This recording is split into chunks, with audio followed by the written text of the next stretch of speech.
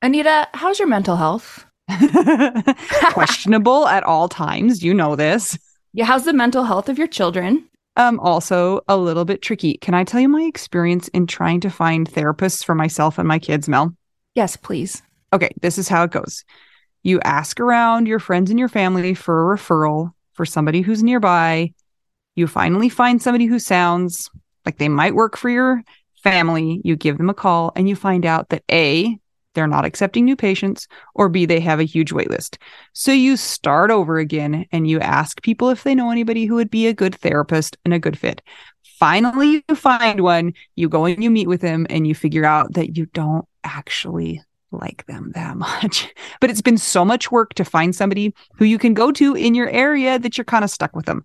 Well, do you have any ideas for how to get around this? I do, because guess what? I've actually had some therapists that I have found on my own, which involves what you're saying. Sometimes, I remember one time I was like 3 hours in the bathtub on my phone looking through websites. I was such a prune at the end. But I have also had the experience with working with BetterHelp. And it was like, I don't want to say too good to be true, but because it is true, but it's like amazing because I was matched with my therapist within 24 hours. And you didn't have to go through all of that other ridiculous process of trying to find somebody. And here's the cool thing too, is if that person didn't work out for you, you can just switch and say, and it's not like you're committing to another years long search for somebody who you're going to jive with. It's true. And I lucked out, or maybe just BetterHelp is really good at matching people together because I never had to change my therapist. I loved her. Perfect fit for me. And I know that some of our friends have used BetterHelp and they've had to change therapists, and boom, same day, you can change. Easy peasy. You can ghost your therapist. Get a new one. I love this idea. BetterHelp is one of our sponsors. If you use our promo code trybetterhelp.com/WWDN, you get 10% off your first month. And we totally recommend it. Yes. Get some therapy. That's trybetterhelp.com/WWDN. Anita, the week is here. Before we speak to you again, D-Day, C-Day, Christmas Day will be upon us. And a new year. We are taking a break until January 3rd. So we hope that you enjoy this episode. We'll have 1 week of no podcast, and then we'll be back. That doesn't mean we're not working. That just means we're catching up because we need a break for 1 week. It means I'm going to be laying face down on my bed trying to avoid people. Okay, Anita's going to be taking a week off. I will be working. Fine. On things. You're welcome. Yes. I have a question for you, Mel. Does it have to do with last night? No, but we should talk about that at some point in time. What do you do to incorporate Scott into Christmas? Anything? No. Nothing. He's dead to you. Actually, he's dead. Yeah. Well, it's weird because we only had 1 Christmas together.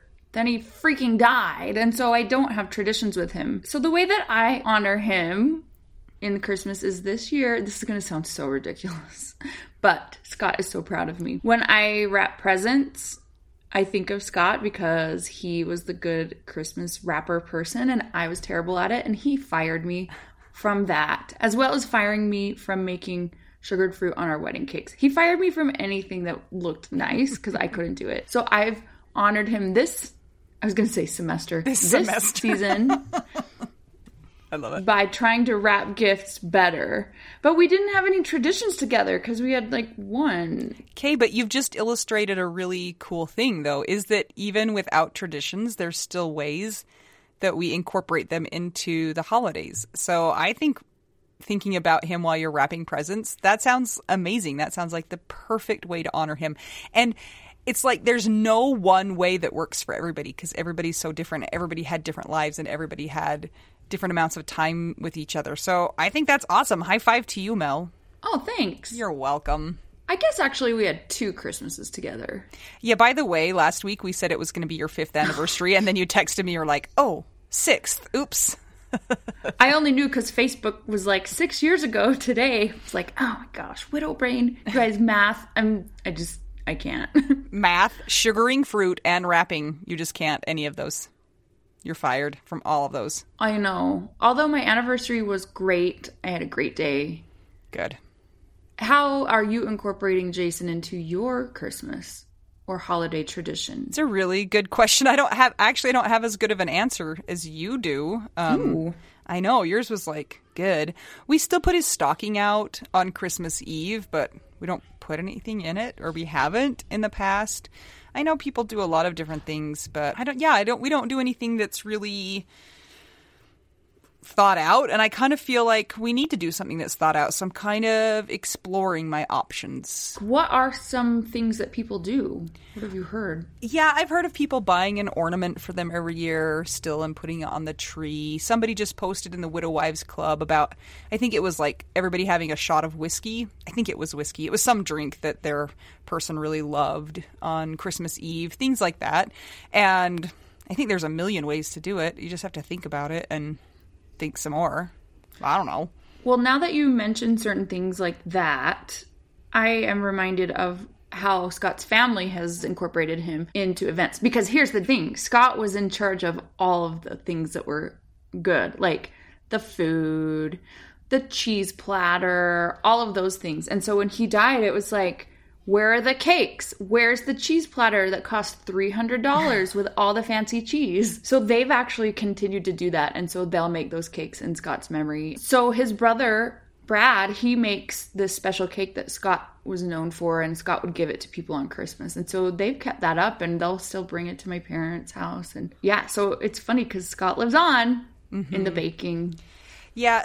The thing about Christmas, though, for me in particular, is it feels really, it's like you're holding your breath because you replay the days leading up to their death. I don't know if you do that, but I do that. And it's just like Christmas was one of the last things. I mean, he was dead, what, like 8 days after Christmas. So it's like these were the last things that we did together as a family, and they just are a little bit crushing. And I just want to yell at my past self, like, do you know what's going to happen? You know, take all the time, do all the things you need to, because, you know, you're just so naive. You don't know what's coming. At least I didn't. So question for you. Do you feel like because you keep reliving it and you're beating yourself up in those ways that you have guilt? No, it's not really a guilt thing. It's just like, I just want to warn myself that it's coming, you know, because you just are living in this little life of bliss, and then blammo, and what just happened. So there is one thing that I really wish we would have done, and that's we usually take a picture in front of the Christmas tree on Christmas, and they were always like, after we opened presents, they weren't cute, they weren't professional or anything, and the Christmas before he died, the kids had all run away, and I said to him, oh, shoot, we forgot to take a picture. And he said, do you want me to get the kids back here? And they were all getting dressed and doing their thing. I was like, nah, it's not that big of a deal. And I do kick myself about that, because that would have been our last family photo together, but we don't have it. I'm not really angry. I mean, I am, but you know what I'm saying? But I'm not. Yeah. Also, don't you think it's so interesting to go back and look at pictures of yourself before the death and look in your eyes, and you're just like, yeah, that's me, but it's also not me. The me that's now is wiser and has been through more, and it's so weird, right? It's like a different person. Yeah. And I just think that person is really naive, too. I just think she doesn't, and in a way, she doesn't even know what she's capable of, you know? Like, she thought she was strong. She thought she was pretty awesome, and guess what? She's even cooler than she thought. And more of a disaster all at the same time. So perfect. Yeah, absolutely. Well, Anita. Yes. Props to you for coming with me yesterday to our holiday outing Christmas concert that I didn't want to go to, but I went to. Yeah, so she made me come also. So that was fun. I got to see Mel's family in their natural habitat at the Olive Garden, and that was really fun. We had a server who was barking orders at us, and I was scared of her, Amber. So that was fun. And I broke the rules because I didn't order the soup and salad, which I didn't know I was supposed to. Well, it worked out. My mom was stressed that we wouldn't get there in time, but we got there in time, and they started late. I know how this game goes. You think you're going to get there 30 minutes early, and they're going to start on time, but really they start 10 minutes late. Well, I have to say, once the server left and all the stress left, my stomach was able to digest the food that I ate, but that was very stressful. But after we went to the concert, and I would like to talk about it because we have been putting up widow-sodes and things like that of attending events in the holidays. And I did not want to go to this, but I thought that it would be a nice gesture for me to go. So I went for Not Myself, and it was hard. I had anxiety the whole time. I kept thinking during the concert, I was like, nobody here is doing anything wrong. I know that it's me. But the things that were coming up for me, it's my, how do I explain this? It's a choir and an orchestra, and I write for them, and it's my cousins. And so I know more the ins and outs of the things, and I know that what goes into it. And it's not just like I go in and go out. Then I see people that I know, or I see family, or I see people I haven't seen in a couple of years, and they're like, oh, what are you doing? And I hate talking about what I'm doing and how I'm doing. I just don't want to.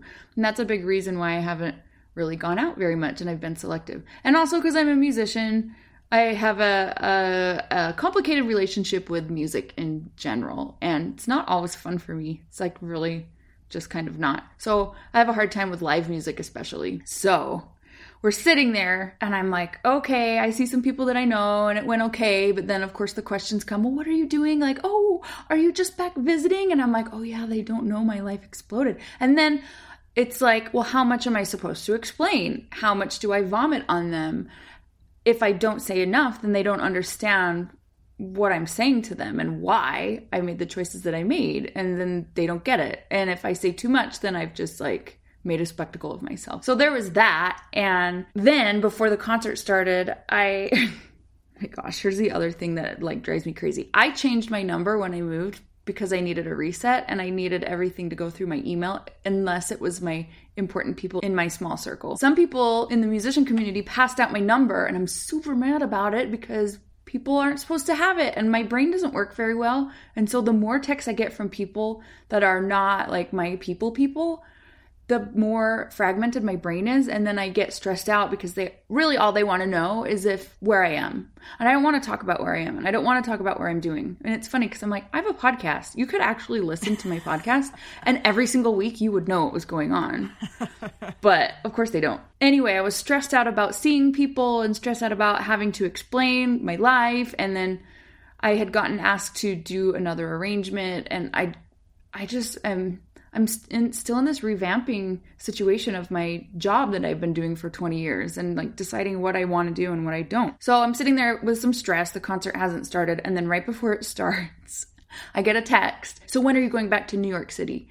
And that's like my trigger, I guess, where I'm just like, you don't need to know. Why are you asking me? And why out of the blue did you just come up and say that? And I don't feel like getting into the conversation and engaging. And so I just don't reply. So that's what the concert was like for me. Plus then... They can text you at your house though too, Mel. No, but I mean, I'm saying I was at the concert with the stress. And then the stress that I've been upset about for like a year and a half happened at the beginning of a concert. So I just was like trying management techniques for myself to get through the concert and be done and be like, I came.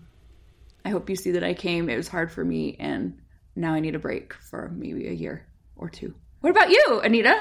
Oh, I didn't want to go to the concert either. I just came because you wanted me to. I was like, oh, I have to go places. But I didn't have the additional stress of knowing people there. I didn't know a soul there. Actually, I did end up knowing somebody, but it was not a stressful situation that way for me. The only thing is that the like person sitting next to you kind of cared about the concert, so I couldn't say funny things about what was happening.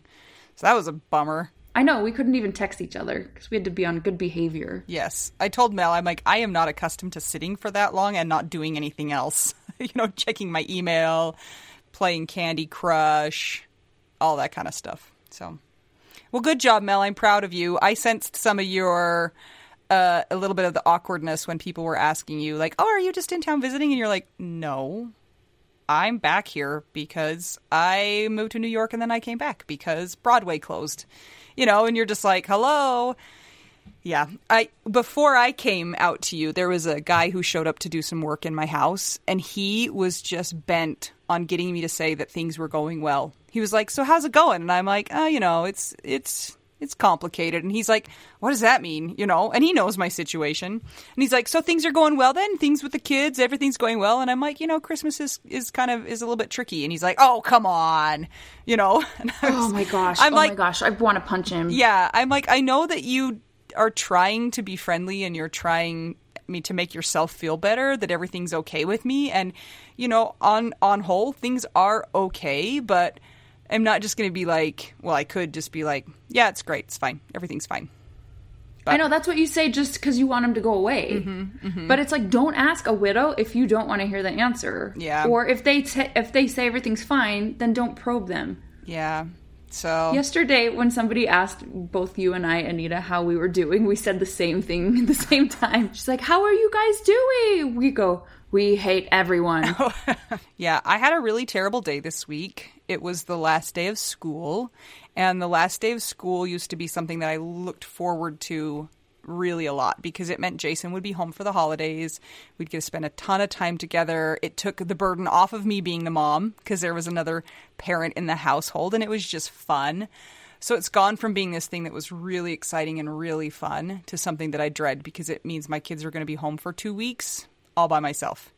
So it's like a complete 180. And that's always a hard day because also Jason would like dress up and be really silly at school. He'd dress up in this elf costume. And so I'm just mad because his students are all getting, I mean, there's the students there don't even remember him anymore. You know, he's been gone long enough that he's gone to them, and that hurts. And also that all of the students that have come after are missing out on the Jason show. So, and then my kids just don't get it and they don't understand. So, yeah, and you guys had a baptism this week. Yes, we had another thing where my son, who didn't realize it at the time, really, he didn't show a lot of sadness at the time, watched his friend get baptized and his dad did it. And all of a sudden he was like, Mom, can you come out into the hall with me? And then he was like, I need to cry, but I don't want anybody to see me, which is like stab right in the heart. And he said, everybody else has a dad, Mom. And I'm just like, and you can't fix that. There's nothing you can do except for give him a hug. And I kept saying, like, it's okay to cry. Like, and he's like, people are going to see me. And I'm like, it's okay. You can cry. And then later on, I start crying. And what was I doing? I was like hiding in the hall, opening my eyes real big, trying to like suck the tears back into my face. You know, I'm like, oh, I'm doing the same thing he is. Well, to everybody listening, however your holiday ends up, we understand. If it's good, we are so stoked for you. And if it's bad, we understand also. And if it's both, totally there with you. It probably is always both, I feel like.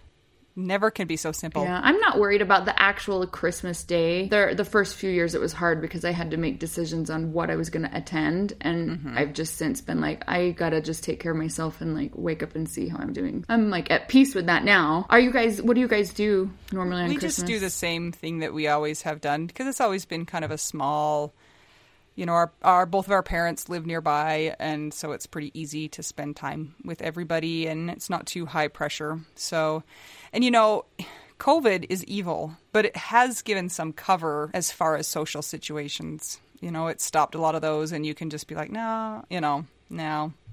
Well, thanks for listening to us just jibber jabber for a little while. It's kind of a big week, so we just need to sometimes talk about it. But if you want to keep listening to us talk about nonsense, come check out our Patreon, patreon.com/WWDN. It's a way for you to help keep the podcast going. If you join our Patreon and you are at the Widow Bestie level and up, you get a shout out in episode. So we are going to do that right now. 5, 6, 7, 8. Deck the halls with boughs of widows. Fa la la la la la la la la.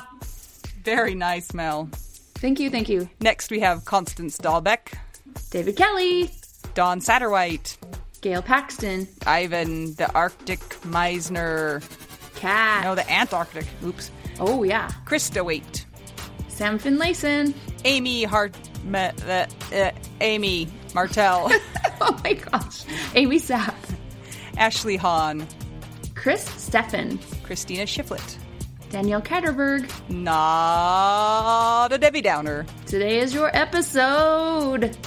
Dennis Brazo, Jenny Taylor, Jennifer Brown, Jennifer E. Hassel, Jenny Wang, Kathy Murray, Kelly Ford. Thanks, Kelly, for facilitating the hangout on Wednesday. Spooky, scary Kirsten. Laura Bradbury. Lauren Old. Leslie Webb. Marie Hoffman. Missy Schubert. Rachel Barbosa. Whoop, whoop. Are you laughing because Missy's our child, or are you laughing at Rachel? None of the above. What was so funny? I hope you I can't want hear to it. keep that in. Don't, Sarah Morris. Don't! Sylvia, the Olive Garden Shore. Sylvia, Soup and Salad Shore. Taylor Snyder. The Winehouse Karen Cornejo. Vicky Spit. Anna Tracy. Christina Scambato. Christine Anderson. Cindy Raynaud. Mindy Holmgren. No! What? Tell you about it later. Oh gosh. Dawn Barber. Debbie Fells. Diana Becker. Emily Thornton. Emily Toledo. Aaron Posick. Gabe Lozano. Gina Haas. Ian Cini. Ileana Bell. Deck the halls with boughs of Jackie. Fa la la la la la la la Jane. That's my mom. I like that we can finish each other's sentences, Anita. And one time somebody accused me of being romantically involved with a friend that I could Finish each other's sandwiches. And I just want to say, what does that have to do with anything? Jenny Barrow. Jocelyn Milo. Jocelyn. Joy D. Kirsch, CFP, CEFT. Julie Stevenson. Karina Jacobo. Katie Radcliffe. Kara Skara. Lindsay Konopka. Lori Farrington. Marjorie Lewis. Mary McGowan. Megan Montague. Peter Rukavina. Becky Zyba. Sarah Kennedy. Oh, Christmas Eve hang in the Facebook group with Sarah. Shannon Helm. Stacey Saywert. Sunshine Haven. Tammy Schwartz. Tara Wallace. Valerie Packer. And Sean. And last but not least, Tinsel Wendy. Sorry about your Cardinals yesterday, Wendy. Go Lions. Thank you to everybody who supports us on the Patreon. We can't thank you enough for helping this to keep going and finding all the people who need to be found. If you would like to buy us a taco, please check out buymeacoffee.com/whatdowedonow. If you need extra support during the holiday season, make sure you come join us in the Widow Wives Club. FYI, we were having some issues, so if you applied and it got declined, try again, because Facebook was being weird. So we had a big, bad, stupid thing for a minute there. Yeah, sorry everybody who tried to apply last week. It was Facebook. Yeah, so try again. It's a wonderful place to be able to talk and be open about some of the things that are really difficult about being a widow. Again, private group, Widow Wives Club, Facebook. And remember that since our next episode is January 3rd, we are going to be off as far as a new podcast until then, but we will be active in the Widow Wives Club, so please consider that if you're not already in there. And everybody remember, Christmas Eve, if you need extra support and you would like to laugh and talk to Sarah Kennedy, she is going to be heading up a Christmas Eve Facebook group meet. It's in the events tab in Facebook. Let's get to our episode. I'm Anita. I'm Mel. We're two young widows. We're trying to help you get through this holiday season. Christmas to all of you. See you next year. Yes. Also, we're trying to help you figure out Widow We do now.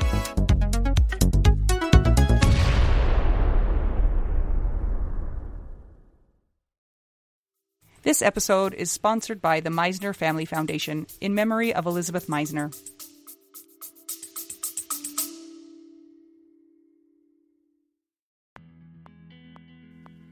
Sometimes we assume that unless we had a huge life insurance payout, we don't really need to know anything about investments or even finances. But guess what? A little knowledge of finances is critical for all of us. Maybe your partner was in charge of that stuff, and now you find yourself making all the decisions. Maybe you're mad about that. Maybe I am. Nicole from the He's Gone But the Money's Not podcast is here to help. She tackles financial literacy by telling the stories of women and widows and finance experts, and shares the lessons they've learned as certified financial planners. Whether you know a lot and feel confident in your financial decisions or feel unsure about all of that stuff, there is more to learn. Listen and subscribe to the He's Gone But the Money's Not podcast on all podcast platforms. This ad was paid for by Rockhouse Financial, an SEC-registered investment advisor.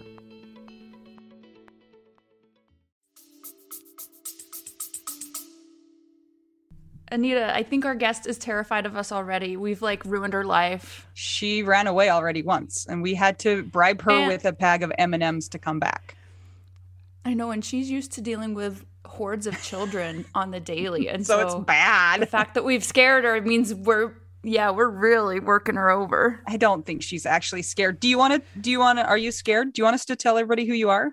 I'm sure. Okay. This is who we lovingly refer to in our patron shout out as not a Debbie Downer. And this is Deborah Nylek. Did I say that right? Yes. What do you really actually go by normally? At some point in my life, I've gone by like every version of Deb or Debbie or Deborah or something. So at this point, I usually just tell people if it's nice, I'll probably answer. Well, Deb, where are you? I am in Frederick, Maryland, just outside actually, but Frederick, Maryland is the town that people might have heard of. So is that coastal or more not as close to the coast? No, we're about an hour just north of DC and then an hour northeast of Baltimore and an hour north of Annapolis. So no, definitely land. You're an hour away from everything. Not a Debbie Downer, aka Deb, is one of our in-person facilitators for the meetup. So we're excited to get to know her a little bit better today. And we know that she's so much fun because we've interacted with her a little bit in the group and you guys are all going to love her. So first of all, sorry, Deb, that you're a widow. That's why you're here. Boo. How long have you been a widow? Just over a year. I have a question about that. At the year mark, was everything better? Did you wake up in the morning and birds were singing and you were like, oh, everything's fine now. I hit my year mark. No, quite the opposite. But I did have a good day as usual. And as I've heard before, the anticipation of the days is often worse than the actual day. And I started my day right. I booked myself a massage and treated myself right all day long. So it didn't end up being that bad, despite all the emotions that are there. But again, the lead up was worse. And I had to smile when you said the year mark, because my husband's name was Mark. And he would always take his own name and fill it with the word me. So even in our house, he would call a bookmark a book me. Oh, that's cute. So for Christmas last year, we gave out book me's to everybody since cards I just wasn't, inspired to do cards, but I was like, oh, wait, I could do a book me. So that's really cute. I'm having a moment of like, oh, that's a sweet little detail that we got about Mark. Tell us a little bit about him. He reminds me, is it Liz down in Australia who had the hysterical husband? I was relating to her so much because my husband there was just not a serious bone in his body. Everything was a joke. Everything was lighthearted. Even in horrible situations like deaths, he would immediately find the first little moment and spin it around to get people laughing again. So we met in high school. I was 15 years old and he was 17, and we met through doing theater, and he was backstage in the show that year. And so I spent a lot of time backstage flirting with him. And then our band ended up going down to Florida to perform down in, I think it was Daytona area. And while we were down there, he asked me to his prom, and being 2 years older, he was a senior, I was a sophomore. And we were all lined up to do that. And at some point during this whole process, I asked when my birthday was, and I said October 7th. And he said, well, that's my birthday. But everybody knew not to believe this because you didn't believe anything Mark said, because he always joked. But I ended up carding him, and sure enough, we had the same birthday. So did he propose right then because you knew it was meant to be? No, since we were 17 and 15, it was okay, a bit young probably for that. not. Okay, I see your point. But we did. His prom ended up being our first real date. And my mother, bless her heart, only let me stay out till 5 a.m. and I was kind of mad about it, wrongfully, but only. Yeah. And then we dated all through college. We actually broke up for a little tiny period, but when I was home from break, we would still see each other and date. And then we ended up back together and got married and had 2 amazing children. My son is now 26 and my daughter is 24, and they have been an amazing support system, and they have their father's humor, thankfully. So yeah, it was a sickeningly sweet story to meet. And And then sadly, and not the greatest ending. So what happened? We went to the beach with friends for the weekend and had a phenomenal time. And then on Sunday morning, we went out to breakfast and had a great breakfast. And it was funny, I mentioned it at Mark's service. During breakfast that morning, the friends that we were with, another couple, the wife said, "Hey, if you could change anything in your life, what would you change?" And her husband said something and she said something. I said, "Well, I would have had more kids." And Mark was like, "Oh, hell no." And then it came to him and he said nothing. And the other woman looked at him and said, "You would change nothing?" And he said, "I don't live with regrets." And he always used a lot of hands. So there were hand movements and all of this.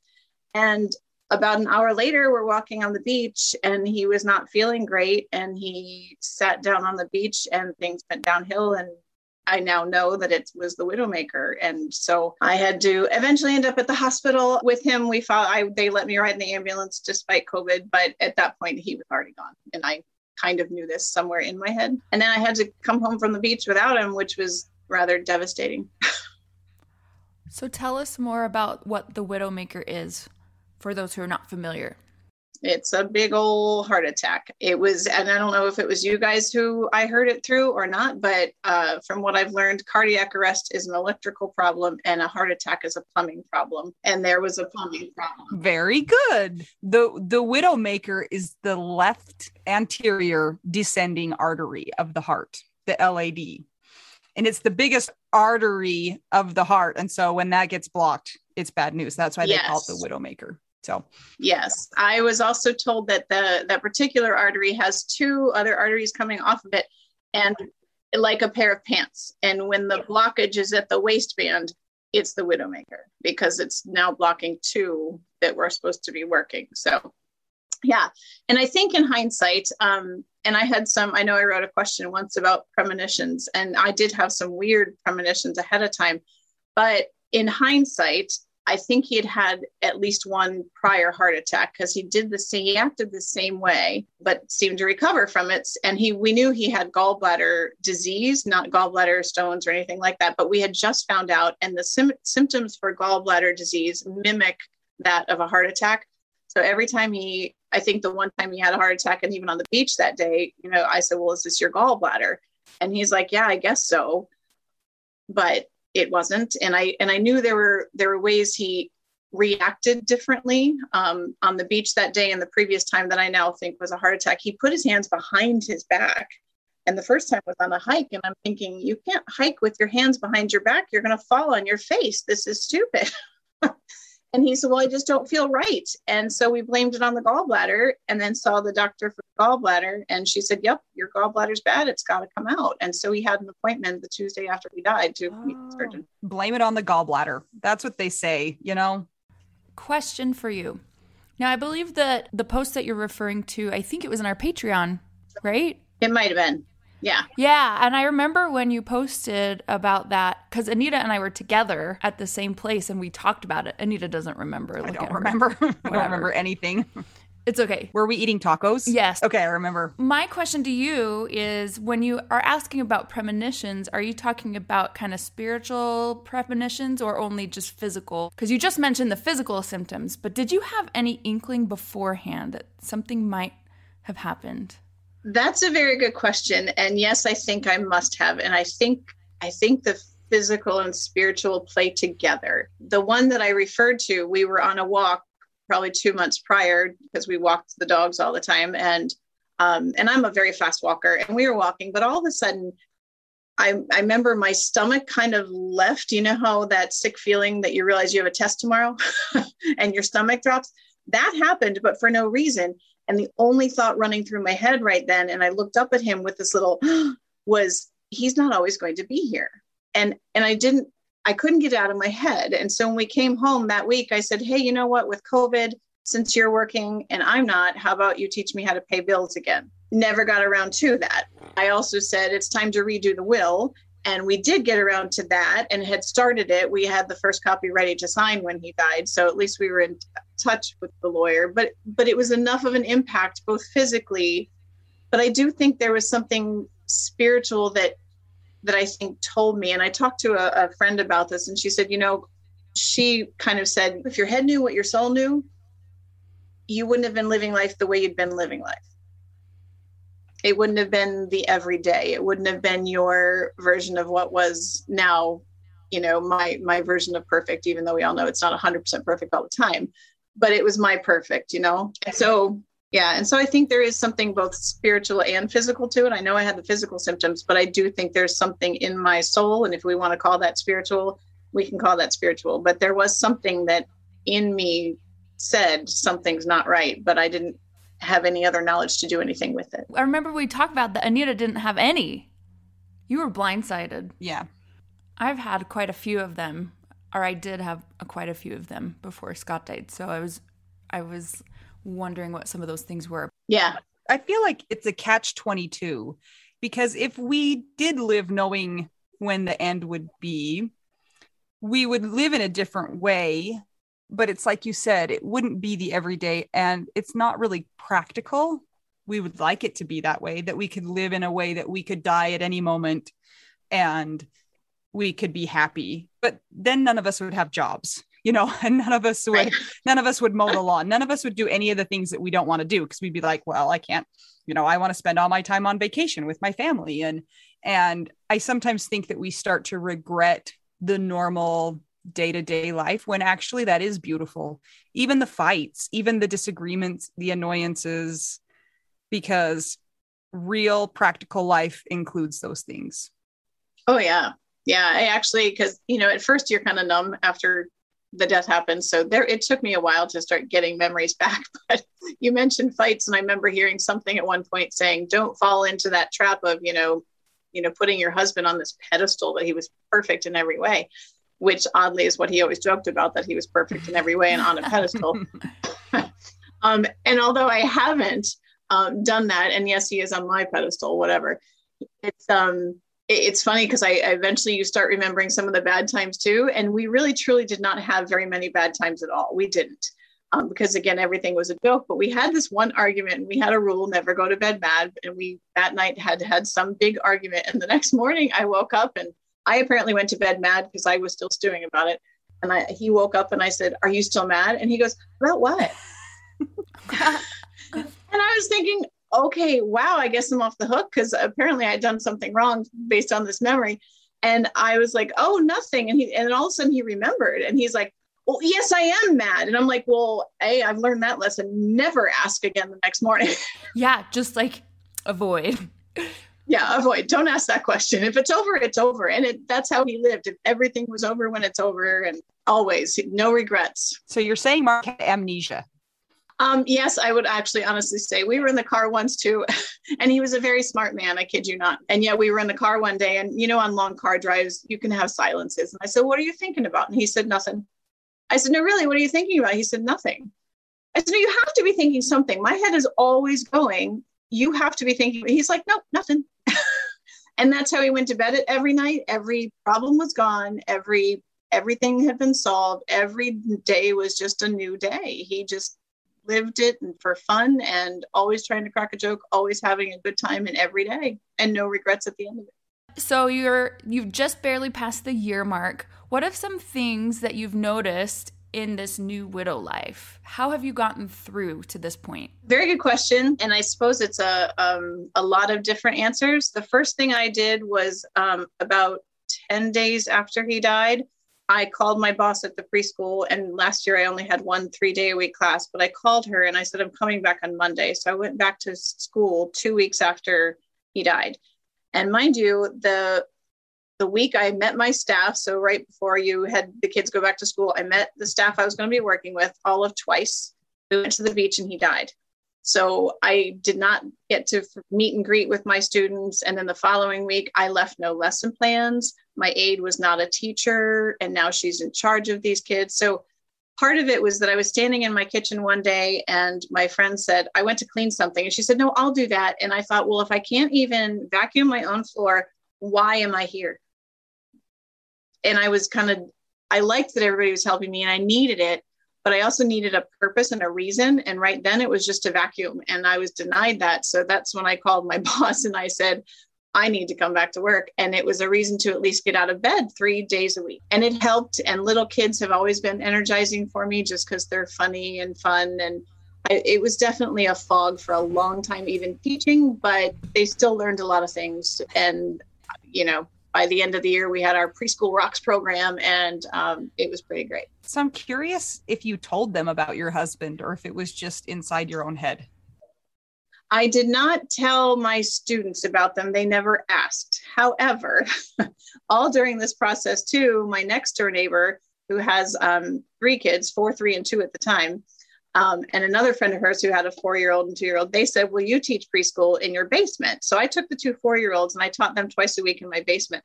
And because the one of them was my next door neighbor, she did know about Mark, and she had met Mark.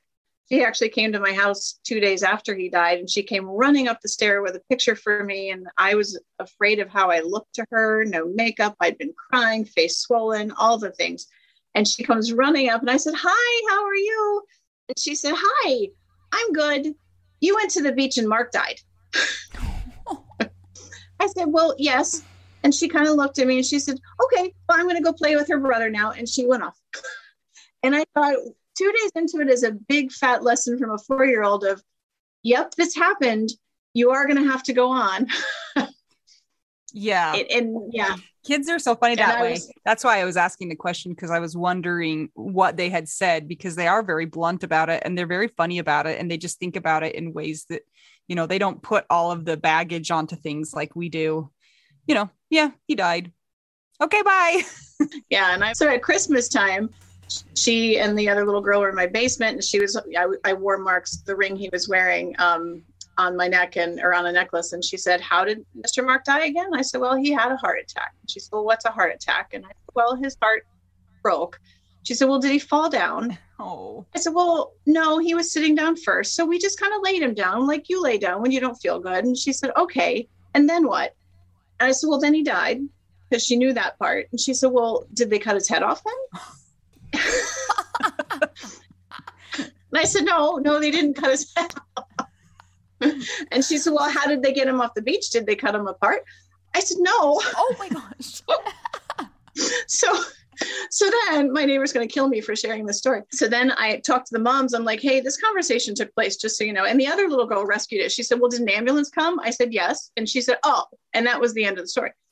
So I told the moms and I said, all right, so where is this coming from? Apparently her family had been watching Rudolph's Shiny New Year, where Hermie the dentist cuts out the tooth from the abominable snowman. And even though he pulls it, and she kept trying to use the word pull with the kids were just fascinated with the word cut. So it was all about cutting and That is so funny. It went from like Rudolph to like true crime in a second. I love how that went through her brain and came out and that way. Your eyes are probably like saucers, but you're trying to just, be calm. No, that's not what happened at all. And are your parents murderers? Well, and I think that's part of the reason I teach. And I tell people when they say, hey, why do you teach preschool? I'm like, because they're fun and they're energetic and everything is new and great. And they have no filter. They say exactly what's on their mind. And I stopped one day and I said, I just described my husband. He also had no filter. There were not many lines there were no lines he didn't cross at some point. And so, yeah, I think there's a reason that I think marrying him worked well with my teaching preschool. And there's some very similar aspects to human personalities that I apparently like. You've touched on something that I think is really interesting, and that is how people grieve differently. For you, going back to school and being with the kids gave you purpose, and it was helpful for you. For a lot of people, it's exactly the opposite. They can't do that at first, or if they do, it's not helpful for them. It's hard and maybe delays how they're healing. And I think that's just really fascinating, how you never know what the correct prescription for grief is going to be, whether it's going to be getting right back to it, or if it's going to be taking your time and figuring out what the new you does and how. And it's funny you mentioned that too, because I think I know that my head is, again, always thinking of something. And there were times all during my life where I'd sit and think, what if something happened to Mark, or in the middle of the night when you wake up and you can't sleep and those horrible thoughts come, I'm like, what if something happened? Who's going to be there? Who's going to be supporting me? How will I act? How will I react? I've always imagined that. And yet I wouldn't say that, however I imagined it really came true. I mean, it did. I was, but not a Debbie Downer side. I have amazing friends and amazing family, and they all were there for me and have held me up and still hold me up on those days and those moments. But I did think about it. And Mark and I had once or twice, again, in a very joking manner, talked about death too, and what happens afterward in the immediacy. And he was, again, all fun and laughter. He said, I don't want a funeral. I would like a pig roast. And so I was very disappointed when it was a little bit short. 4 days time is really hard to throw a pig roast. And my sister was right. She said, there's a time for a pig roast. Right now, there's too much sadness. It's a little too fresh. We can't do the pig roast right now. However, I did get to go see my widow wife. She lives out in Colorado. And when she did not do any service for her husband. And so a year later, she had a pig roast. So I asked her if I could go out for it. And I got to meet her in person for the first time since high school. We knew of each other in high school, but we weren't friends. So I did get to go to a pig roast. Do you think you'll have your own pig roast for Mark? Perhaps. What did happen is he played on a local volleyball league. And so they dedicated this last season. It's during the summers only. It's just outdoors, parents wanting to do something fun and not involving kids' activity. And so we have just under 2 acres. So we have 2 home courts in our yard. And so the whole season was dedicated to Mark. And this year the commissioner guy came and he said, is there any way we could do the whole tournament in your backyard? I said, sure. So we had, I think it was 12 teams, 140 some people. My next door neighbor's yard, we used his yard for 3 courts as well. But it ended up feeling like almost another service for him, because everybody was just so kind and so sweet and had a great time playing volleyball, which Mark loved to do. And everybody was there just kind of loving and supporting on me and my family. It was fantastic. And I wouldn't have traded that day for even the pig roast.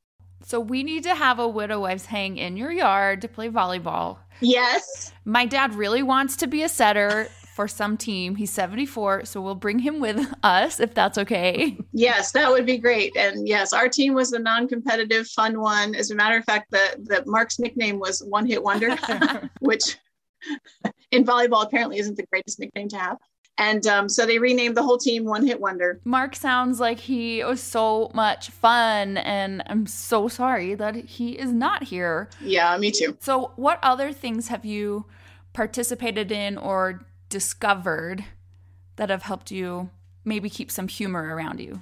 Humor has been key, and discovering you two was key because, again, living with Mark, there was never a serious moment around here. And so with him being gone, it was just talk about the laughter leaving the house, let alone the actual death. It was just I realized all our private jokes are gone, all the little sayings, the little things that have a fun memory, all of it's gone. And I thought, oh my gosh, it's gone forever. And that was another loss. And it was just horrid. And yet you guys too came along and with your shirts, and I'm like, oh, and I was just, it got me laughing again and laughing about death, which again, most people don't do. And yet I have friends who are widows and friends who are dealing with all kinds of current situations who still are finding the humor in it too. And it's not humor per se, it's not funny per se, but it's that silver lining of you've got to flip it around at some point just to keep functioning. Gallows humor. Yeah. Kinda. We are so glad that something that we're doing has helped somebody. So thank you. Sometimes we question our sanity. Yes. And that's where my name, the Not a Debbie Downer, came in, because even when it first happened, before I found you guys, the one phrase I have hated all my life is Debbie Downer. And I am not a Debbie Downer. I am almost all smiles, and people worry if I'm not smiling. And I thought, great, how am I supposed to not be sad all the time? This is not me to be sad all the time. And it turns out that, yes, I am sad all the time. But I have found the humor in it again also, and I have learned how to still laugh, even though I am sad all the time. I tell people all the time that a smile and a grimace look surprisingly similar, because people always tell me that I look like I'm smiling when I'm running, and I'm like, no, I'm not. So you have a widow wife in Colorado, and you went to high school together. What did you become widows around the same time? Tell us all about y'all's widow-wife relationship. Yes, absolutely. So a friend of mine, 2 months before Mark died, or I guess a month before Mark died, another friend on Facebook said, "Hey, did you hear about, Amy?" And I said, "No." And I saw the page, and Amy's husband had died, as it turns out, 2 months to the day before my husband did. I think she was the first one to reach out to me. She said, "Oh my gosh, hey, do you want to chat sometime?" So we started texting, and then we phone called, and she, as you said, Anita, everybody grieves differently. She called and she said, "You're the first widow I've even talked to. As a matter of fact, you're the first person who didn't know her husband that I've talked to." She went through a phase where she would only talk to people who knew her husband. And so we just started chatting. And yes, at some point I had told her about you guys, and I finally said, "Will you be my widow wife?" And she said, "I will." Did you give her a ring? I did not. And I should have, because funny story again, after Mark died on day 2, I went upstairs and I'm like, I should be wearing his wedding ring. Well, I say this knowing I was going to go upstairs and find way more than one. So I ended up coming down with 7 wedding rings. Because the wedding ring that he wore when we got married, it was one of those that's 3 rings together that kind of rolls on. And it just got to be cumbersome once after a while. So he decided to stop wearing it. And I kind of bugged him. So he bought himself a fairly cheap titanium ring off of Amazon. And because everything's a toy to him, which is why he had the 3 rings, it was a toy. That one ended up in the front bushes. So he bought himself another one. And that one ended up at the front of a movie theater. And it was great because we heard it go down the hallway. Ching, ching, ching, ching. So he started buying them in 3-packs. And then he discovered that there were a lot of people on Amazon or Etsy who were making titanium ones for a super cheap price with fun designs on them. So then I got him one. He was Norwegian. So I got him one that had the Norwegian alphabet on it. And so I ended up coming down with 7 rings that morning. So the only 2 I gave away or kept were the one that he wore when we got married and the one that he was wearing when he died. And I gave a Norwegian one to our son and another one to his mother and one to his brother and one to his Did you tell them that he had so many? Because it would have been so smart if you would have been like, he loved you so much. He wanted you to have his wedding ring, not ring. And then they would have been like, "Oh, I'm so important." And then you could go to the next person and do the same thing. You could get so many bonus points with people. Yeah, till they all get together and they're like, "Wait a minute, I thought I was the special one." Then she can just pull the widow card. Right. No, I ended up coming down that afternoon looking like Mr. T because I had this necklace with all these wedding rings all over. So they did all know about it. Something that you said is so interesting about your widow wife, Amy, and you said she went through a phase where she was only talking to people that knew her husband. That is something that is so common with people that have gone through trauma, is they go in, we all do this, and it's like you find your kind. And I think when we do that, we think we're going to live there forever, and our circles gradually expand.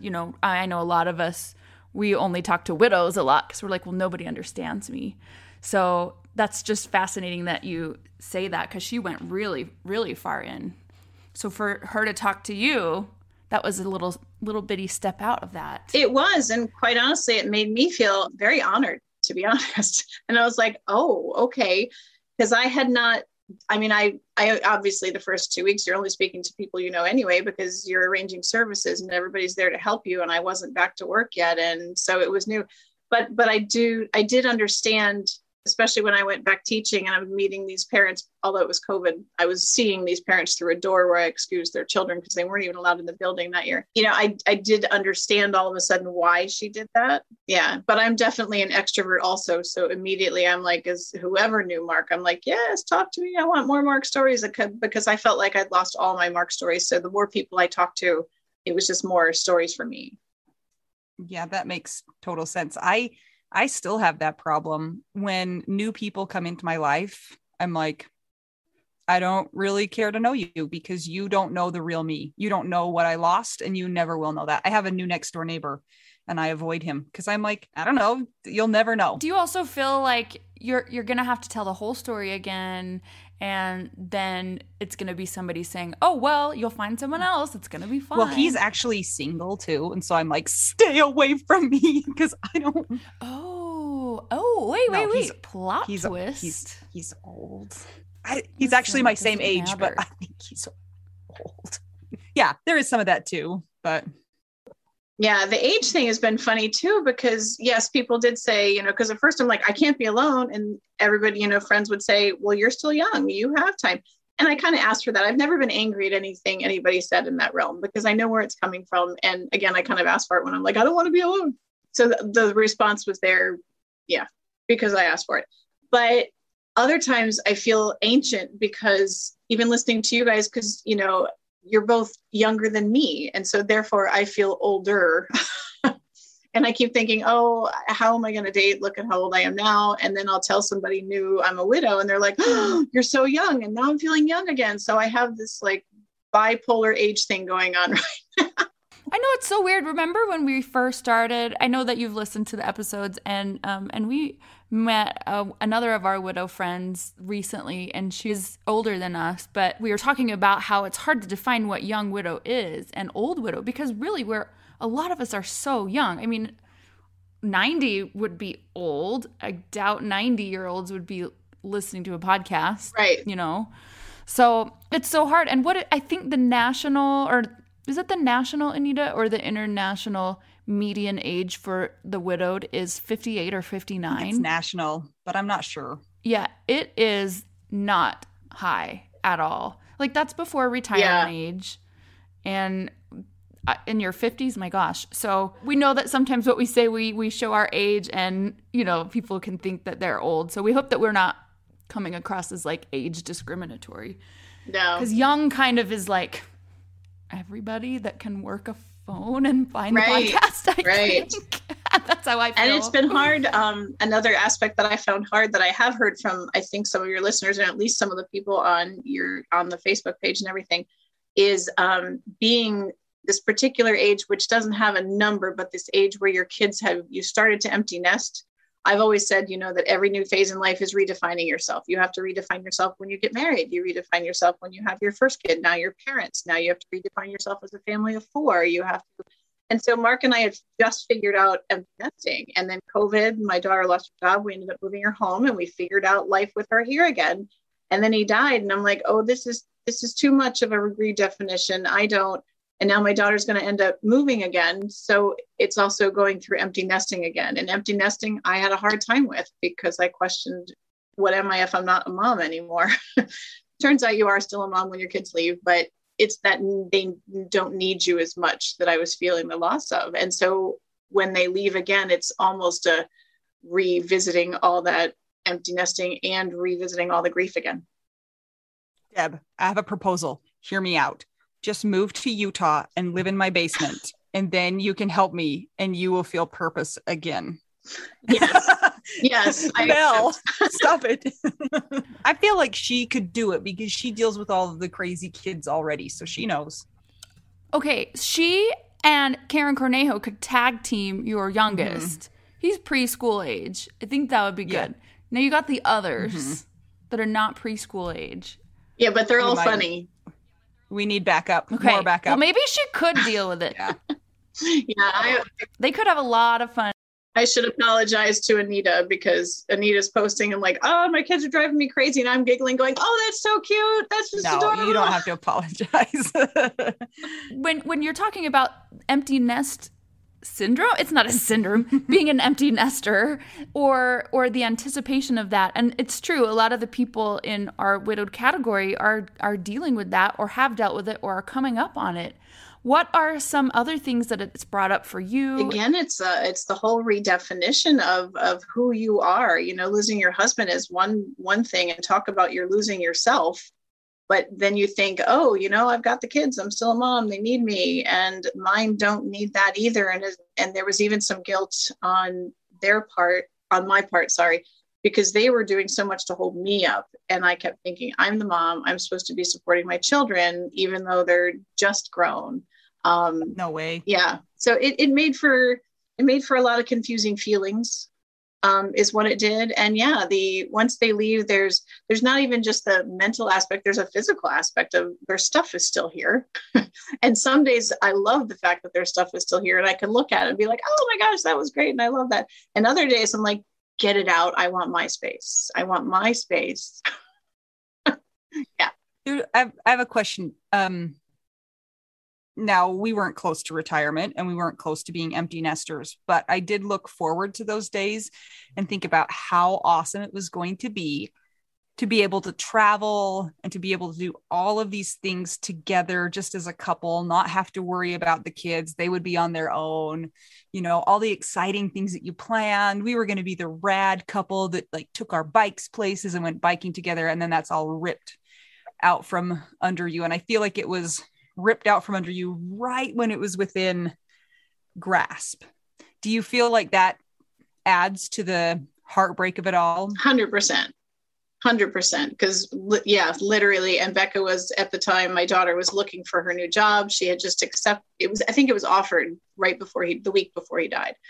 So we knew she'd be eventually moving on again anyway. And yes, totally ripped from us. And Mark was already talking about how soon it was that he was going to retire and we could just travel and we were going to wait and see where the kids ended up to decide where we were going to spend the next phase of our life. And yes, planning big trips and all of that. And it's, you know, even I, of course, was looking forward to grandchildren one day, and he's going to be the best grandfather because he was just funny and crazy and all these things. And all of it was just, yeah, literally ripped. And it was devastating in addition to all the other devastating thoughts.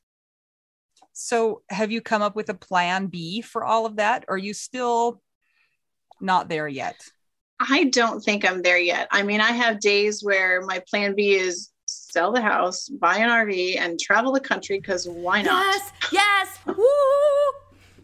But then my other side comes in, and I've never been a great decision maker, and says, that's crazy. You have a daughter still living with you. You have 2 dogs. So how are you going to even handle your 2 dogs in an RV, let alone places that may or may not accept dogs? And how do you even, use the restroom at a road stop with 2 dogs in a car in July? You can't leave them in the car. You can't take them all. Listen. All of these things you're saying, I know how to deal with them. Okay. I'll help you.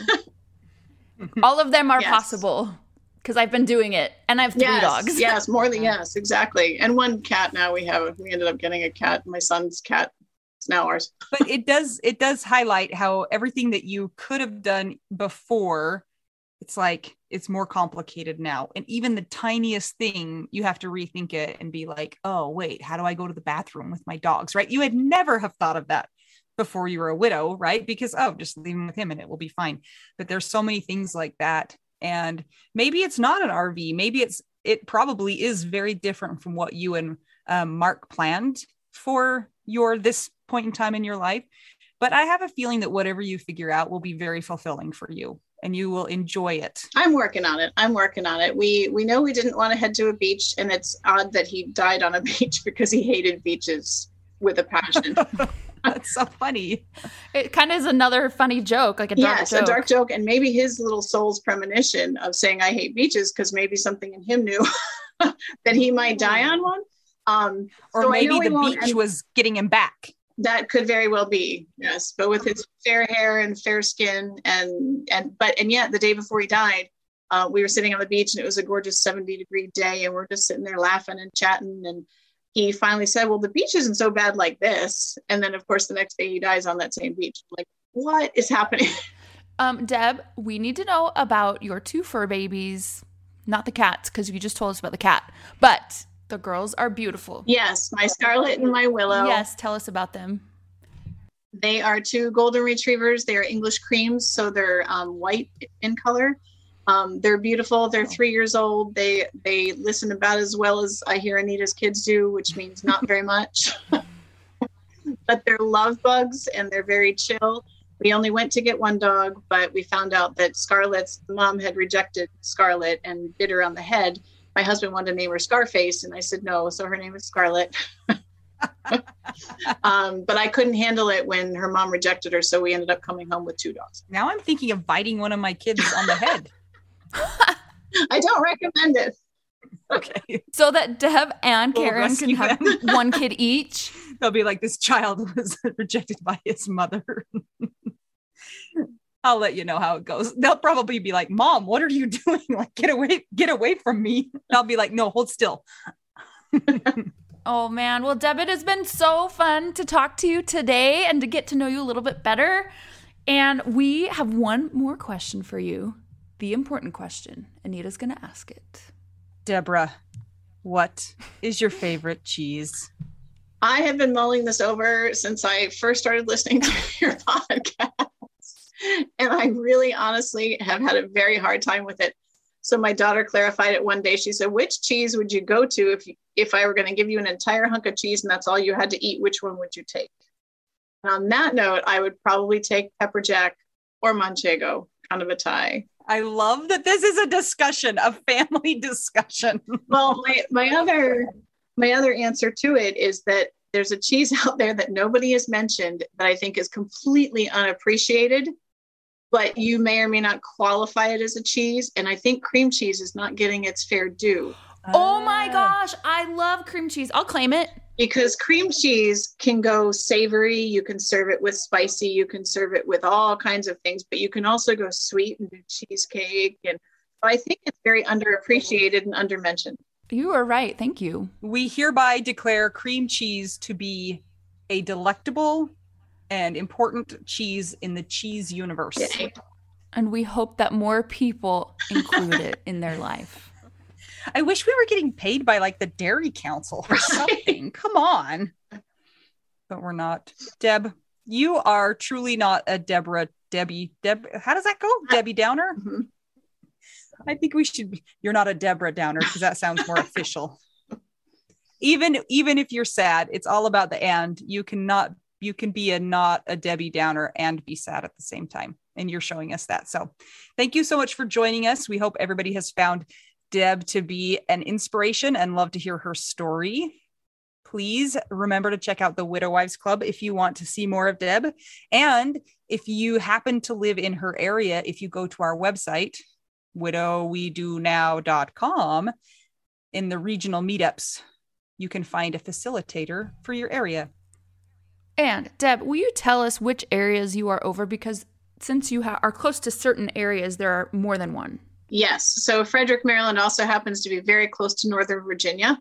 I'm only 3 miles to Northern Virginia over a bridge. So Northern Virginia, just north of DC, even DC area we can include. I mean, it's an hour away, so it depends on how big an area. But if we're in the DC, Northern Virginia, Frederick, Maryland area, I'm sure we'll get a decent following in group. I've got a couple people who have already emailed, so it's starting. Yay, good. Yeah, on the tabs on the site, it's the DC area, Maryland, and Virginia. And when you click on those, it'll take you to the section and then it will email Deb. So we're stoked to see what happens. Maybe you guys could have a cream cheese party. Done. If you guys want to keep the podcast going, come and check out our Patreon. It's patreon.com/WWDN. If you'd like to buy us tacos, go to buymeacoffee.com/widowwedonow. Until we talk to you again, I'm Anita. I'm Mel. And I'm Deb, not a Debbie Downer. And we're just 2 young widows and one widow who gets too much energy from small children. And I'm trying to steal some of her energy, but I haven't figured it out yet. And we're just trying to figure out. Widow. We do now. Now.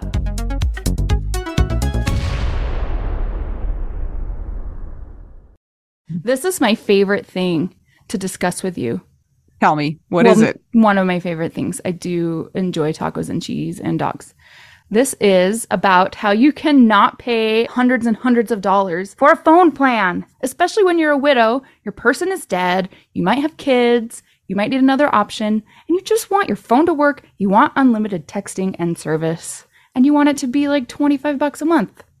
It blows my mind that they have plans that start at $15 a month. That is so cheap. And the cool thing is it uses other 5G networks, and so you don't have to pay extra for that, and you still get great service. Yep, Anita and I have traveled all over, and I have used my phone. So I highly recommend it, and my mom's even on it. When my dad died, we put his phone down to the cheapest plan, which is $15 a month. And I think my mom's on the $20 a month plan, and it's so worth it. It's so much cheaper than what we were all paying before. So I highly recommend it if you're on a budget or not. Who cares? Ryan Reynolds is in charge of the company, and they send you free stickers with Ryan Reynolds temporary tattoos. It's kind of the best.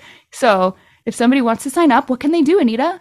Go to trymintmobile.com/WWDN. Seriously, you guys. Such a great idea. Save yourself some money. And if you're worried about losing data or having any changes with your phone, not going to happen. They walk you through it. Everything's fine. It's the easiest process of all time. Again, that's trymintmobile.com/WWDN.